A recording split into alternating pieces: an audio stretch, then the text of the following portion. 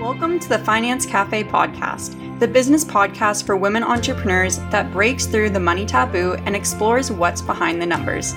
Join your hosts, Shannon Peston and Shauna Frederick, every week as they dive into conversations about business and finance with women entrepreneurs and the experts that support them to answer all those questions you have about the numbers, and maybe some you haven't even thought of yet.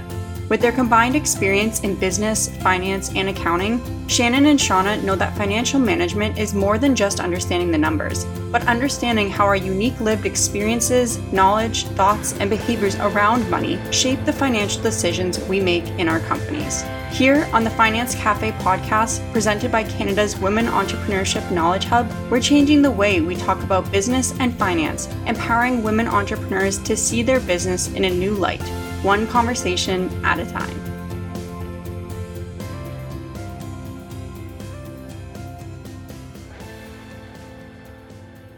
Well, hello everyone, and welcome to another episode of the Finance Cafe podcast. I'm your host, Shauna Frederick, and today I am excited to be joined by Kyla Isabelle. Kyla, thank you so much for joining us today.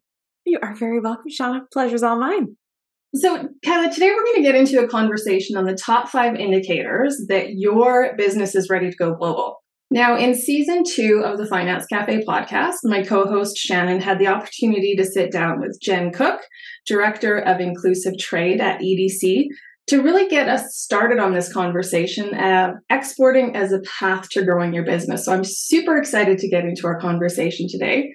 But before we do that, let's talk about you, which I know we all love doing. So why don't you share with our listeners, Kyla, who is Kyla? What do you do? And why do you love doing what you're doing?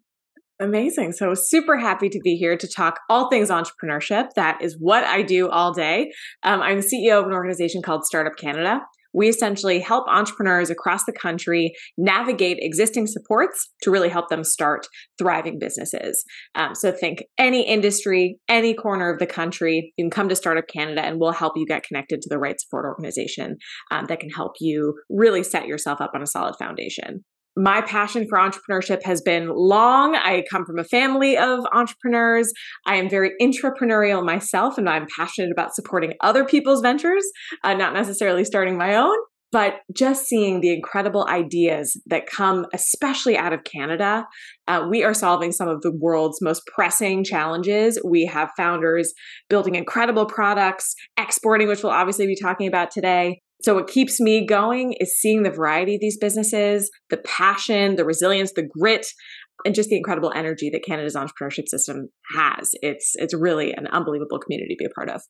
Amazing, Kyla. And I do know a little bit about your background with coming from an entrepreneurial family, but I mean, you have an amazing bio, which we are going to put in our show notes. But I just want people to be aware that you've been recognized for a number of awards. Most recently, 2023 Globe and Mail Changemaker. Like, wow. That was a fun one. That was a good one. 2023 Businesswoman of the Year finalist for Enterprise Leader.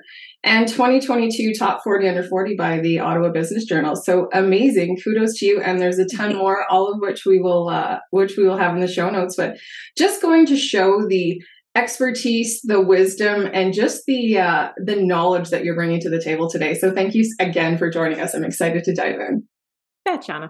So let's start with sort of why we're having this conversation. So we're going to get into the top 5 indicators that your business is ready to go global. But let's even start with some of the stats that we've seen, because you've worked with Startup Canada for quite some time, starting as executive director in March of 2020 before we all know what happened in March of 2020, and now the CEO.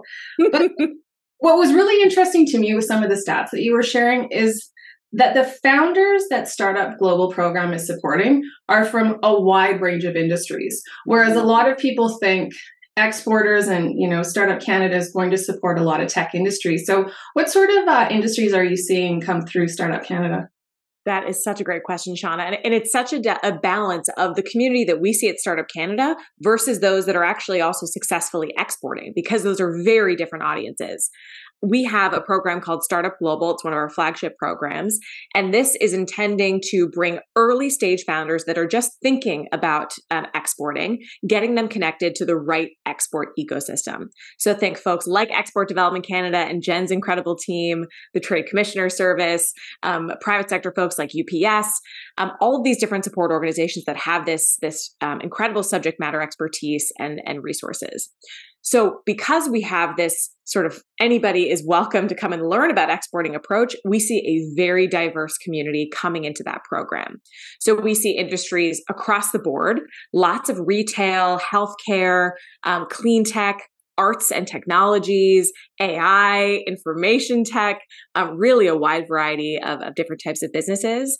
And that actually changes every year. We see, the number one type of industry shift from biotech in 2021 to retail trade this year. So we see an evolution in the exporting community. We also see founders coming from a wider range of demographics than what you would see if you just look at Canada's export community. If you were to look at the big numbers, you would see very few women exporting. You would see very few Black founders, Indigenous founders, underrepresented folks successfully scaling and exporting. Whereas in our program, we have about 45% representation by underrepresented folks, and half of the program are women. So two different sort of categories, but this is encouraging to me because we see the appetite, the interest, and really solid businesses coming into the program that if we can get them connected to the right support organization, then we can see them grow and succeed and be able to ultimately scale their businesses. So while I still want to see all of those macro numbers improve from a Canadian context and really see Canadian founders on that global stage, we have a promising pipeline of lots of export aspiring founders that are coming from rural Canada, urban centers, downtown Toronto, and everything in between. So that's definitely been a promising part of this program. We also see a wide variety of size of business. So we support founders that are in their earlier stage. So most are under 10 employees, about 70 or 80% of the program participants.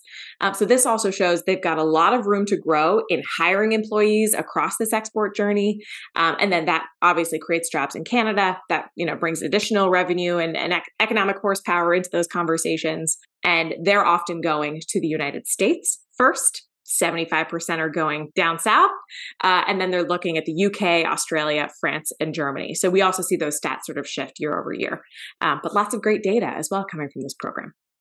Amazing. And what I love to see about what Startup Canada is doing, especially when we talk about the underrepresented groups, is that Startup Canada is really demystifying that term or verb exporter. What does it mean to be an exporter? So why do you think Startup Canada has started this program to really change the mindful meaning of this word? That's a great question. And even myself, when I joined Startup Canada, I thought of exporters being a product-based business. I'm shipping a good to the US and selling it there. And exporting can be product-based, it can be service-based, it can be a mix of both. You could be leveraging various e-commerce platforms, you could be leveraging so many different distribution models. And we have never had more tools like the Amazons, like the Shopifys, all of these platforms that also make this quite easy from a setting up kind of standpoint and giving all those resources right away. So there's never been almost an easier time to export, but there is a lot that you need to understand throughout this process. And I think many founders, especially when looking to the US, it seems so geographically close. Cultures are similar. Consumer habits are comparable. There's so many different essential ingredients that are there. But if you look at the trade tariffs or different trade agreements that we have in place, supply chains in general and how interconnected they are. There are so many complexities that founders often don't think about when they enter into what is a very risky space in exporting and what will cost them a lot of time and energy if they shift, in the wrong direction, leveraging the wrong tool. So my passion in this program is not to be an export expert. It's really to squeeze more juice out of the existing lemons that we have through the federal government, that we have through crown corporations, financial institutions, powerhouse private sector stakeholders. They've got great resources and advisory support and staff.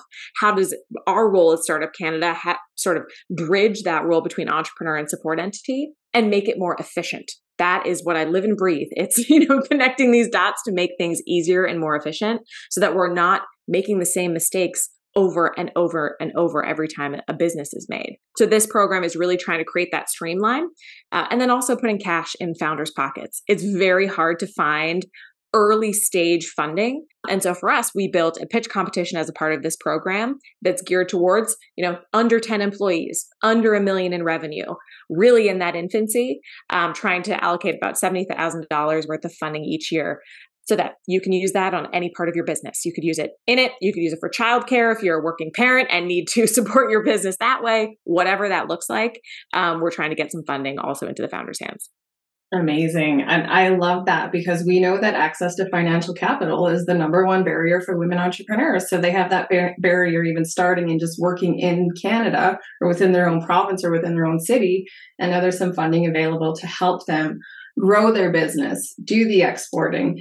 And then we hear this term, Kayla, called, I'm going global. Right. So what does this mean? Does this mean I have to start exporting to X number of countries before I'm considered going global? Is it one country? Like, what does this term even mean? It's your first sale in a different country. Really, in my mind, I don't know if that's sort of the formal term. I was reflecting on this myself. But I think it can be daunting to think that you need to, tackle the entire EU and the US and understand all of Asia and Africa. The world is a big place. It's complicated. And we would be doing a disservice to founders as well to say, spread all of those seeds across the entire world, because that is not the strategy that is going to help you, especially when you're navigating complicated export environments. So being thoughtful and strategic around where you're actually going to be successful, where your potential customers are, where it is easy to export as well. There are different regulations that change very regularly, depending on different political leadership. And, things politically get very heated across the world for all different kinds of reasons. And that will have an impact on your business. So going global to me is really making that first sale in a country that is not your domestic, residence. But it's really that one. It also doesn't have to be creating, 10,000 products sold in a specific region. Let's start small. I love that. So I think that's a great segue into our top 5 tips because we've defined, okay, what is an exporter? An exporter means you're providing goods or services or both to another country. And going global doesn't have to mean world domination. Let's make first sale. So let's get into your 5 tips on, how entrepreneurs can understand that their business is ready to go global. So let's hear your first tip. Amazing. So first tip, are you going to be able to keep up with this growing demand? Let's position ourselves aspirationally and in a world where you are ridiculously successful going to the US, let's say. Let's, manifest that type of energy. It could be the right time, to really go global once you've proven that there's the domestic demand, you have this great product, you've got a solid customer base, but to consider that potential growth and that capacity to handle it if you are expanding into a new market, that's in terms of staff, that's in terms of financing, that's having processes and systems in place. You can't overlook just the simplicity of having solid processes within your organization. And are you ultimately going to meet those additional demands as they continue to grow? So let's say we're manifesting that great success, making sure you're going to be able to scale all of those different elements internally to meet that demand. Because the worst thing you would do is not be able to, meet those orders and have to pause because you haven't sort of coordinated all those different logistics at the beginning. So where would a good place to start? Where would an entrepreneur start if they said, okay, how do I know if I can handle the demand? First of all, how do I know what the demand is and how do I know if I can handle it? Where do they start? There you go. Start with what is the demand and make sure that there is that market research. Partners like Export Development Canada, we work with Google as well with their Market Finder tool. There are a lot of aggregators that will essentially give you information based on specific countries, what the consumers are like, what types of products they might be looking at. And we've become very sophisticated within the private sector to gather that data based on what people are Googling. What types of products are people buying during a pandemic versus coming out of one? We have this richness of data, and a lot of that is available through trusted sources. So I'd recommend EDC and Google, especially for that market segmentation. Amazing. And great tips over at EDC to assess that market research to understand the demand. So let's get into your second tip. Are you prepared for the legal and financial implications of going global? This is huge and often antithetical to some of the entrepreneurial tendencies that we have to, go before you're ready, just start, yes, all those things exist in entrepreneurship, but this is high stakes, right? You're investing a lot of energy, a lot of time, and there is a lot of risk involved when you're going into new markets. So are you truly prepared with a legal partner, understanding the financial implications of going global, and having a concrete strategy in front of you that you are going to follow down this journey? The financial risks of funding an international strategy in that inception is one thing to consider. And then also having the capital and resources to continue that investment to sustain that growth. And some additional financing in case things go wrong, in case, packaging gets complicated. We've had founders navigate trademark issues that they were not even anticipating, having to rebrand all of their products because of an international country's trademark regulations. And they had to essentially spend a tremendous amount of money to do that rebrand. All of these things you can get ahead of. Having trusted advisors and legal experts to help you navigate through this is also incredibly important. For this, I would recommend the Forum for International Trade Training, FIT. They have what they call CITPs, and they are essentially, many of them are legal advisors, experts, and folks that you can talk to who know this space. They know who to connect you with. They can provide some really trusted advice. And the key thing here is really, you're exporting for the first time. Leverage the insights of people that have seen founders export many, many, many times across so many different industries. They're going to be able to share lessons learned, blank spots that you might not be anticipating, and save you time and money moving forward. I totally appreciate it's an investment to, pay legal counsel and to, go down this path, but it's going to serve you so much better having that solid foundation. 100%. Now, you mentioned the Forum for International Trade, FIT. Is that a free service or is that a paid service? So they have a mix of both. So you can do workshops and formal trainings. They have their advisors, but their website essentially has a list of all the different offerings that you have. You can also get formal training. So you can yourself become a CITP if you would like. And we've seen a lot of founders who are looking, if they really want to increase that credibility, increase that reputation, potentially going to investors or really scaling globally, having that credential has also really helped them in that scale. So another certification to consider. Amazing. And the certification was, you said the acronym CIT. What is that? CITP, the Certified International Trade Professional, I believe. CITP. Yeah.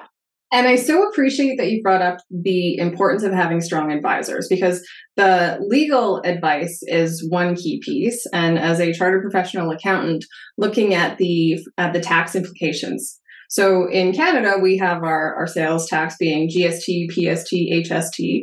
When you start, working in those other jurisdictions, what sort of sales and use tax implications are there? In the United States alone, I believe there's somewhere upwards of 17,000 different tax jurisdictions. So understanding the tax implications of going global, because it's so much easier to get it right from the start, as opposed to trying to unravel something that you didn't intend to do in the first place. So appreciate that you brought up the advisors. Okay. And this is complicated. Like, listeners, do not feel guilty that you don't know 17,000 tax laws in the US. That's okay. That's why we have people with this niche subject matter expertise. So I think also getting over that kind of hurdle of thinking, I need to do this myself, or I need to be this expert. Let's, abandon those philosophies that aren't going to serve us, and let's leverage the true insights and perspectives of those that have been there and who can really provide that direction. I can't express how important that is and how much I appreciate you bringing that up, because you're absolutely right. Especially as, startups, even founders a few years in business, we know that money can be tight and we have, a certain amount of resources that we can do, but the importance of doing this is going to save you so much time, energy, and money in the future. So you're absolutely right. You are an expert in your business, not the different tax jurisdictions across the country. So thank you for clarifying that and the importance of it, because I don't know the 17,000 tax jurisdictions. No, nor do I really want to. Got other things on my mind. Okay, so tip number 2, the importance of legal and financial support. So let's talk about your tip number 3. Competition. Can you compete in international markets? So let's say you have an incredible product or service. You've really saturated what is quite a small Canadian market. So it's often, you might saturate Canada quite quickly based on the number of people and consumers that you can attract. You might also have interest in your product or service, in Canada, maybe going down. Maybe your product is not something that people buy over and over again. You need to be looking elsewhere to find net new customers. This is where you start your research to find that new market. So leveraging folks like EDC, the Market Finder through Google, leveraging all these great people. And you are going to try to find where you are going to be able to be most competitive based on where your customers are going to be. This is Entrepreneurship 101, exporting or not. So some companies are thinking globally because of these market opportunities from day one. They know that there's going to be incredible demand. We've seen this with some of our founders through the pitch competition. For example, we worked with an organization called Arbor, and they are essentially scalp sunscreen for those that are in hot climates. So think Australia, think, across Asia, South America, et cetera, because often there's a very strong skin cancer rate from scalp sun damage versus just, where you put your sunscreen. They knew Australia was going to be one of their massive target markets right from the beginning. They were already thinking global from day one. So they had found their customers. They had built that base, even though they were a Canadian established company. That may be the case for you. So when you're thinking about all of these different international markets, you're thinking about your customers, you're thinking around the competitors as well. And we'll talk more about that a little bit too, to see who else is in that space.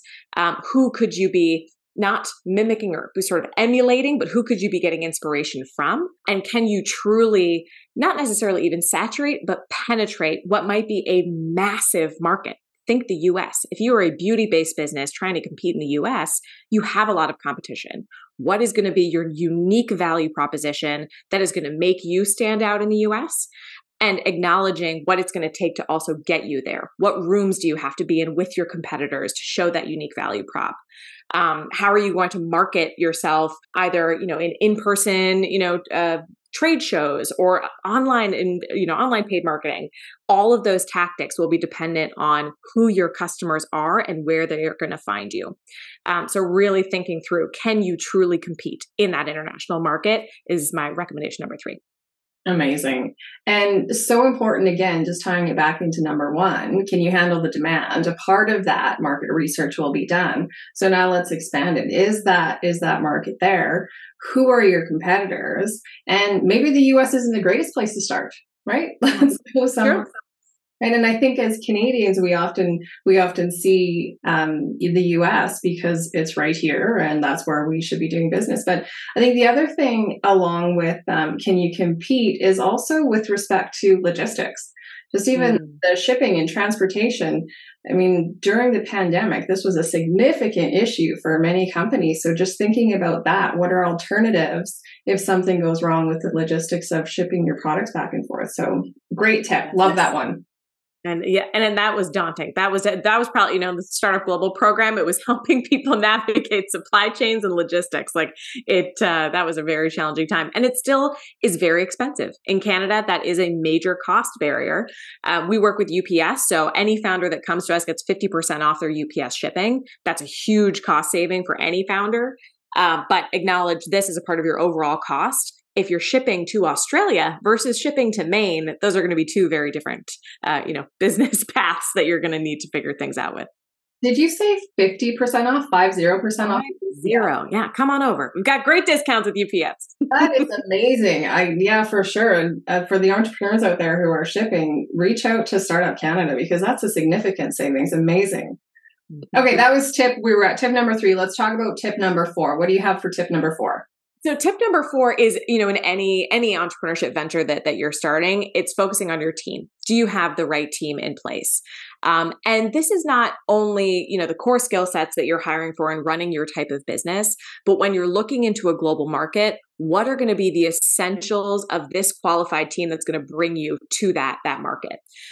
So that could be in your, home country. That could be Canadians that you're hiring, or that could be internationally. What roles might you need to be looking for internationally, either with paid full-time staff, contractors, partners, whatever that sort of stakeholder looks like. What roles will you need to be developing as you are trying to deliver your product to those new customers? How are you going to market? How are you really developing this company presence abroad in those spaces? This could be also covering things like global research and development partnerships. We talked about the amount of time that it takes to do this research. That may not be under the CEO's umbrella. It might be at the very beginning, but as you grow, you're going to need to hire those folks that are going to be able to understand that global space. Could be folks as well that are participating in formal programming. There are programs like the Trade Accelerator program, other initiatives through Export Development Canada in partnership with folks like Coralus as well. I think they've got about 15 ventures going through a formal program right now. Who on your team is going to be able to dedicate that time and energy to go through those programs? That might be the founder, that might be, a second in command, whoever that is, building out that as roles and responsibilities. In terms of visiting target markets as well, to understand the customs, the cultures, the client expectations. A lot of exporting is also relationship management. So who is the person on your team with that skill set, who's going to enjoy going to these various sessions and really singing the praises of this organization and being a champion for the brand and for the product? And then who's managing your logistics internally? This is very complicated from a process standpoint. So who is that operational, detail-oriented person who's going to build that solid, scalable system for your staff to help manage product and help you oversee the overall operations? Again, for startups, this may be all one person. We acknowledge sometimes that is the case, but as you grow, that cannot be one person, right? We need to start thinking about that evolution. And so making sure you have that right team in place. Contractors, legal support, et cetera. I think of that being your team. And you can get a lot of free advisory support through many of these organizations that I've spoken to before. They can also guide you in the right direction to see where should that initial investment go. Is it a marketing play? Is it an ops play? Is it somebody to manage, a different part of the business while you can manage the export? There can also be some great advisories to give you some perspective on that. I appreciate that you brought up, that this could be one person at the start, but we need to grow. Because I think you threw out a stat that, just under 20% of the people going through the Startup Global program were sole proprietors. Is that right? Yeah. So I'm a sole proprietor out there. I'm listening to you say all these people that I need, and I'm going, I can't do this. But there are resources out there. So my question to you is, for the solo entrepreneurs out there listening, how important is awareness of their strength, the self-awareness of their own strengths when it comes into assessing this going global and the ability to work through the team that you need in place? I wouldn't actually think it's that different navigating export or just navigating your own leadership of a company. It's, that deep self-reflection is something that we all have to do. I myself, as a leader of a nonprofit, that doesn't export per se, but that has a global presence, I've had to navigate that very thoughtfully, lots of wins, lots of losses, and, in being ruthlessly honest with yourself around what is truly a skill set of yours and what you may be trying to do because you have to, that you would be better served to delegate to somebody else. And then, having that liberated brain space and, the frustration that comes with that there's only so much money, there's only so much time to train someone to be able to do that. This is complicated. And often those first few hires can be very challenging for founders because it's overwhelming to, give some of that responsibility to others when you might be able to do it the best. That kind of toxic narrative we all have in our brains that we can do it better than anyone else. But I think that's a founder challenge, not so much an exporting one. A great point. And it's that delegation. We all know that we should delegate, but it's that notion of, I can just do it quicker myself as opposed to delegating. But understanding that once you have that team in place, and again, there's so many free resources out there right now. But if you were to say, there's some key people that you need on your team before you even think about doing this, do you have 2 or 3 key players that you would have on your team? I would say if you are entering into, like, let's have a product-based example. You are trying to penetrate into a competitive market, like let's say a beauty brand that I'm sort of mentioning before. I would look at marketing, communications, and logistics would probably be my two.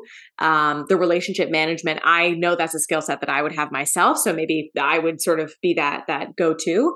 But you're going to really need to pierce through the noise very creatively as an early stage beauty brand, amongst many others, and understanding packaging, logistics, product, where these things are going to be moving, and with what essential ingredients.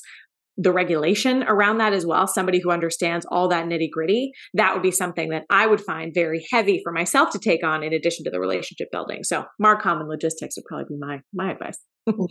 And I would always add on the legal and accounting. And legal's obvious. Legal's always on the side for me. Legal is, we need our lawyers, as expensive as they are. The possibility of hiring people outside of Canada, right? That poses additional tax complications because payroll is different in each country. So again, making sure that you're setting yourself up for success and having those conversations in advance with the right advisor. So agree on all of those. Love that. All right. So we've talked about the team. That was number 4. Your last tip on whether or not you're ready, understanding if you're ready to go global. So this is, again, kind of sweeping to all entrepreneurs, but especially when you're focusing on export. Do you have the right tools and the actual support ecosystem around you to succeed in exporting? And I say this not only because it's the right thing to do, but because it is available and it is out there for you. Often these programs are free. The Trade Commissioner Service, those are your taxpayer dollars going into these programs. They are there to help you. So reaching out to folks like the Trade Commissioner Service, they have folks around the entire country. I was literally talking to one of our founders this morning, the founder of Ellie Bianca, an incredible beauty brand. Actually, that's probably why I'm focusing so much on beauty. And she says on vacation, wherever she goes around the world, she finds the Trade Commissioner that is residing in that country. And she says hi. That's helped her, navigate this whole global expansion. So these are friends. These are people that want to help you out. And they're very interesting people as well that you meet along the way. So TCS, Export Development Canada as well.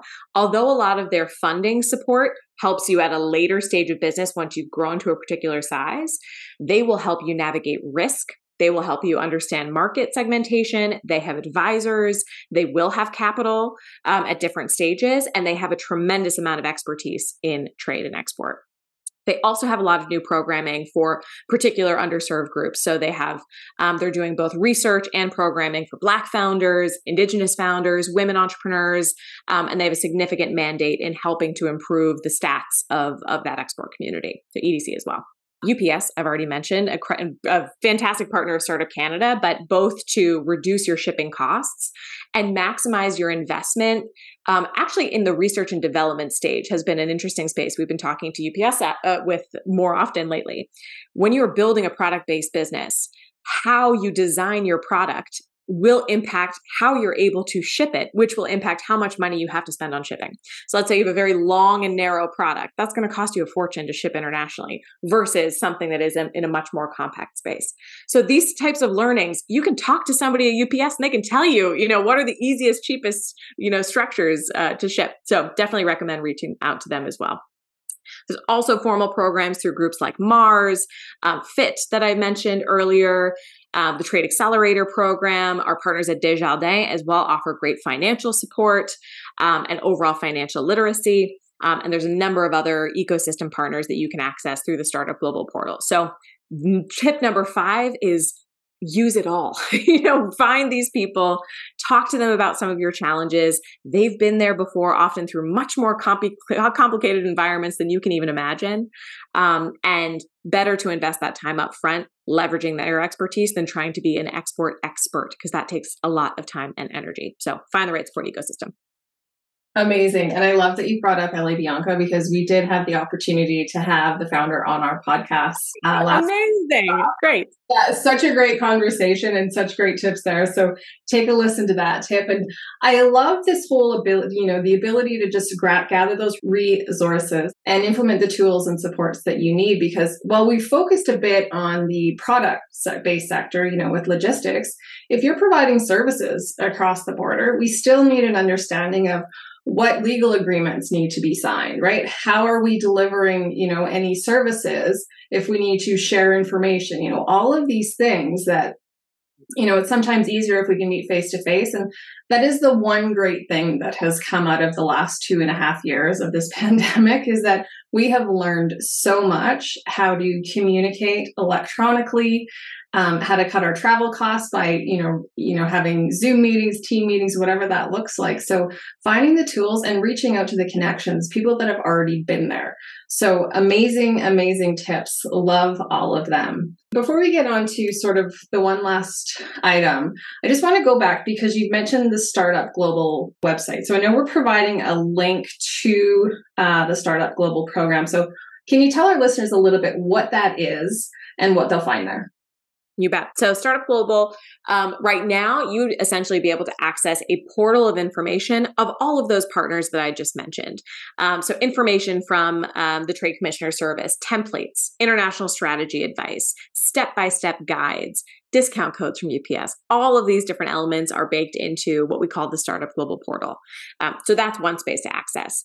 We also have a pitch competition that I mentioned that we run throughout the year.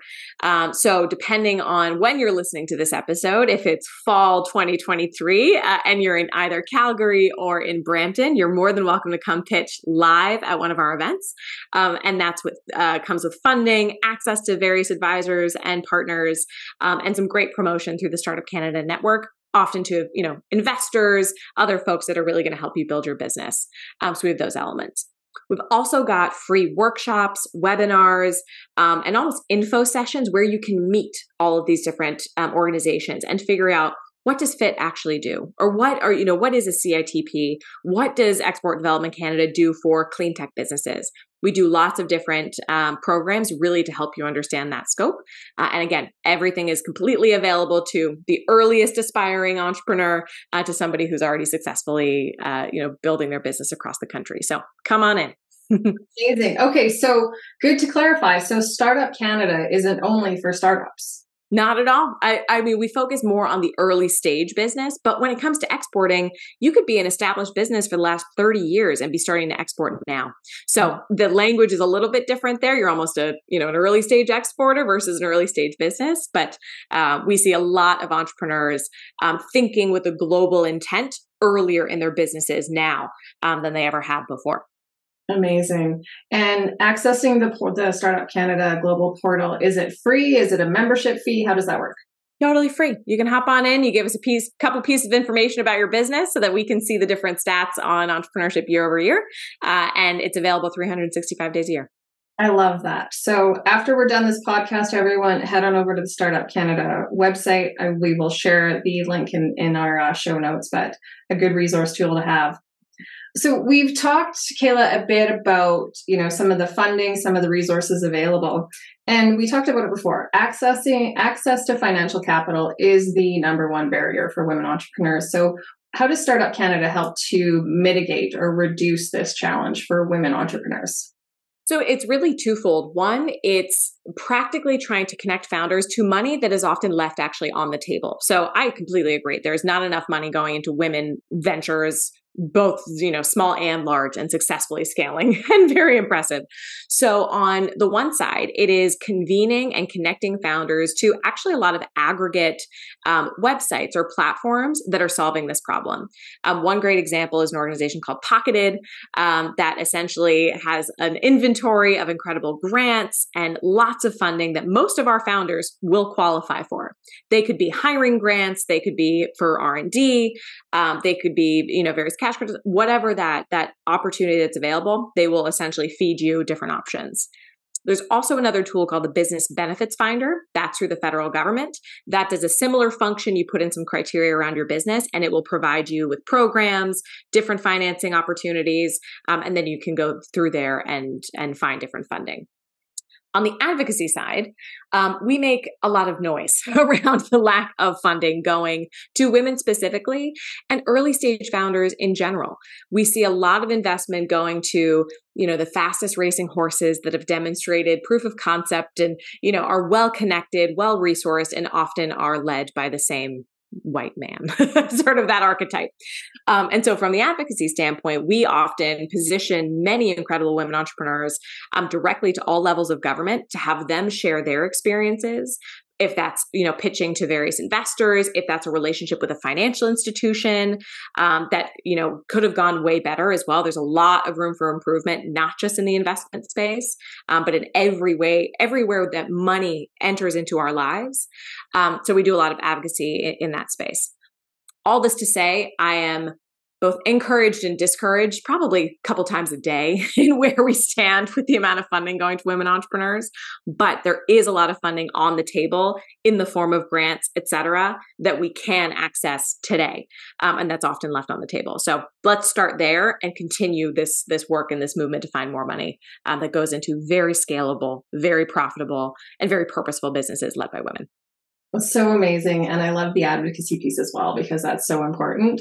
And you shouted out another great organization, Pocketed. We had Brianna and Aria on the podcast this year as well. So if you want to learn more about Pocketed and their amazing team, head on over to listen to that episode. So absolutely amazing. We could chat about this all day, but I know, our listeners, they want to go over to the website. They want to listen to those other podcasts. So I'm just going to do a quick recap because you've shared 5 important indicators to assess if your business is ready to go global.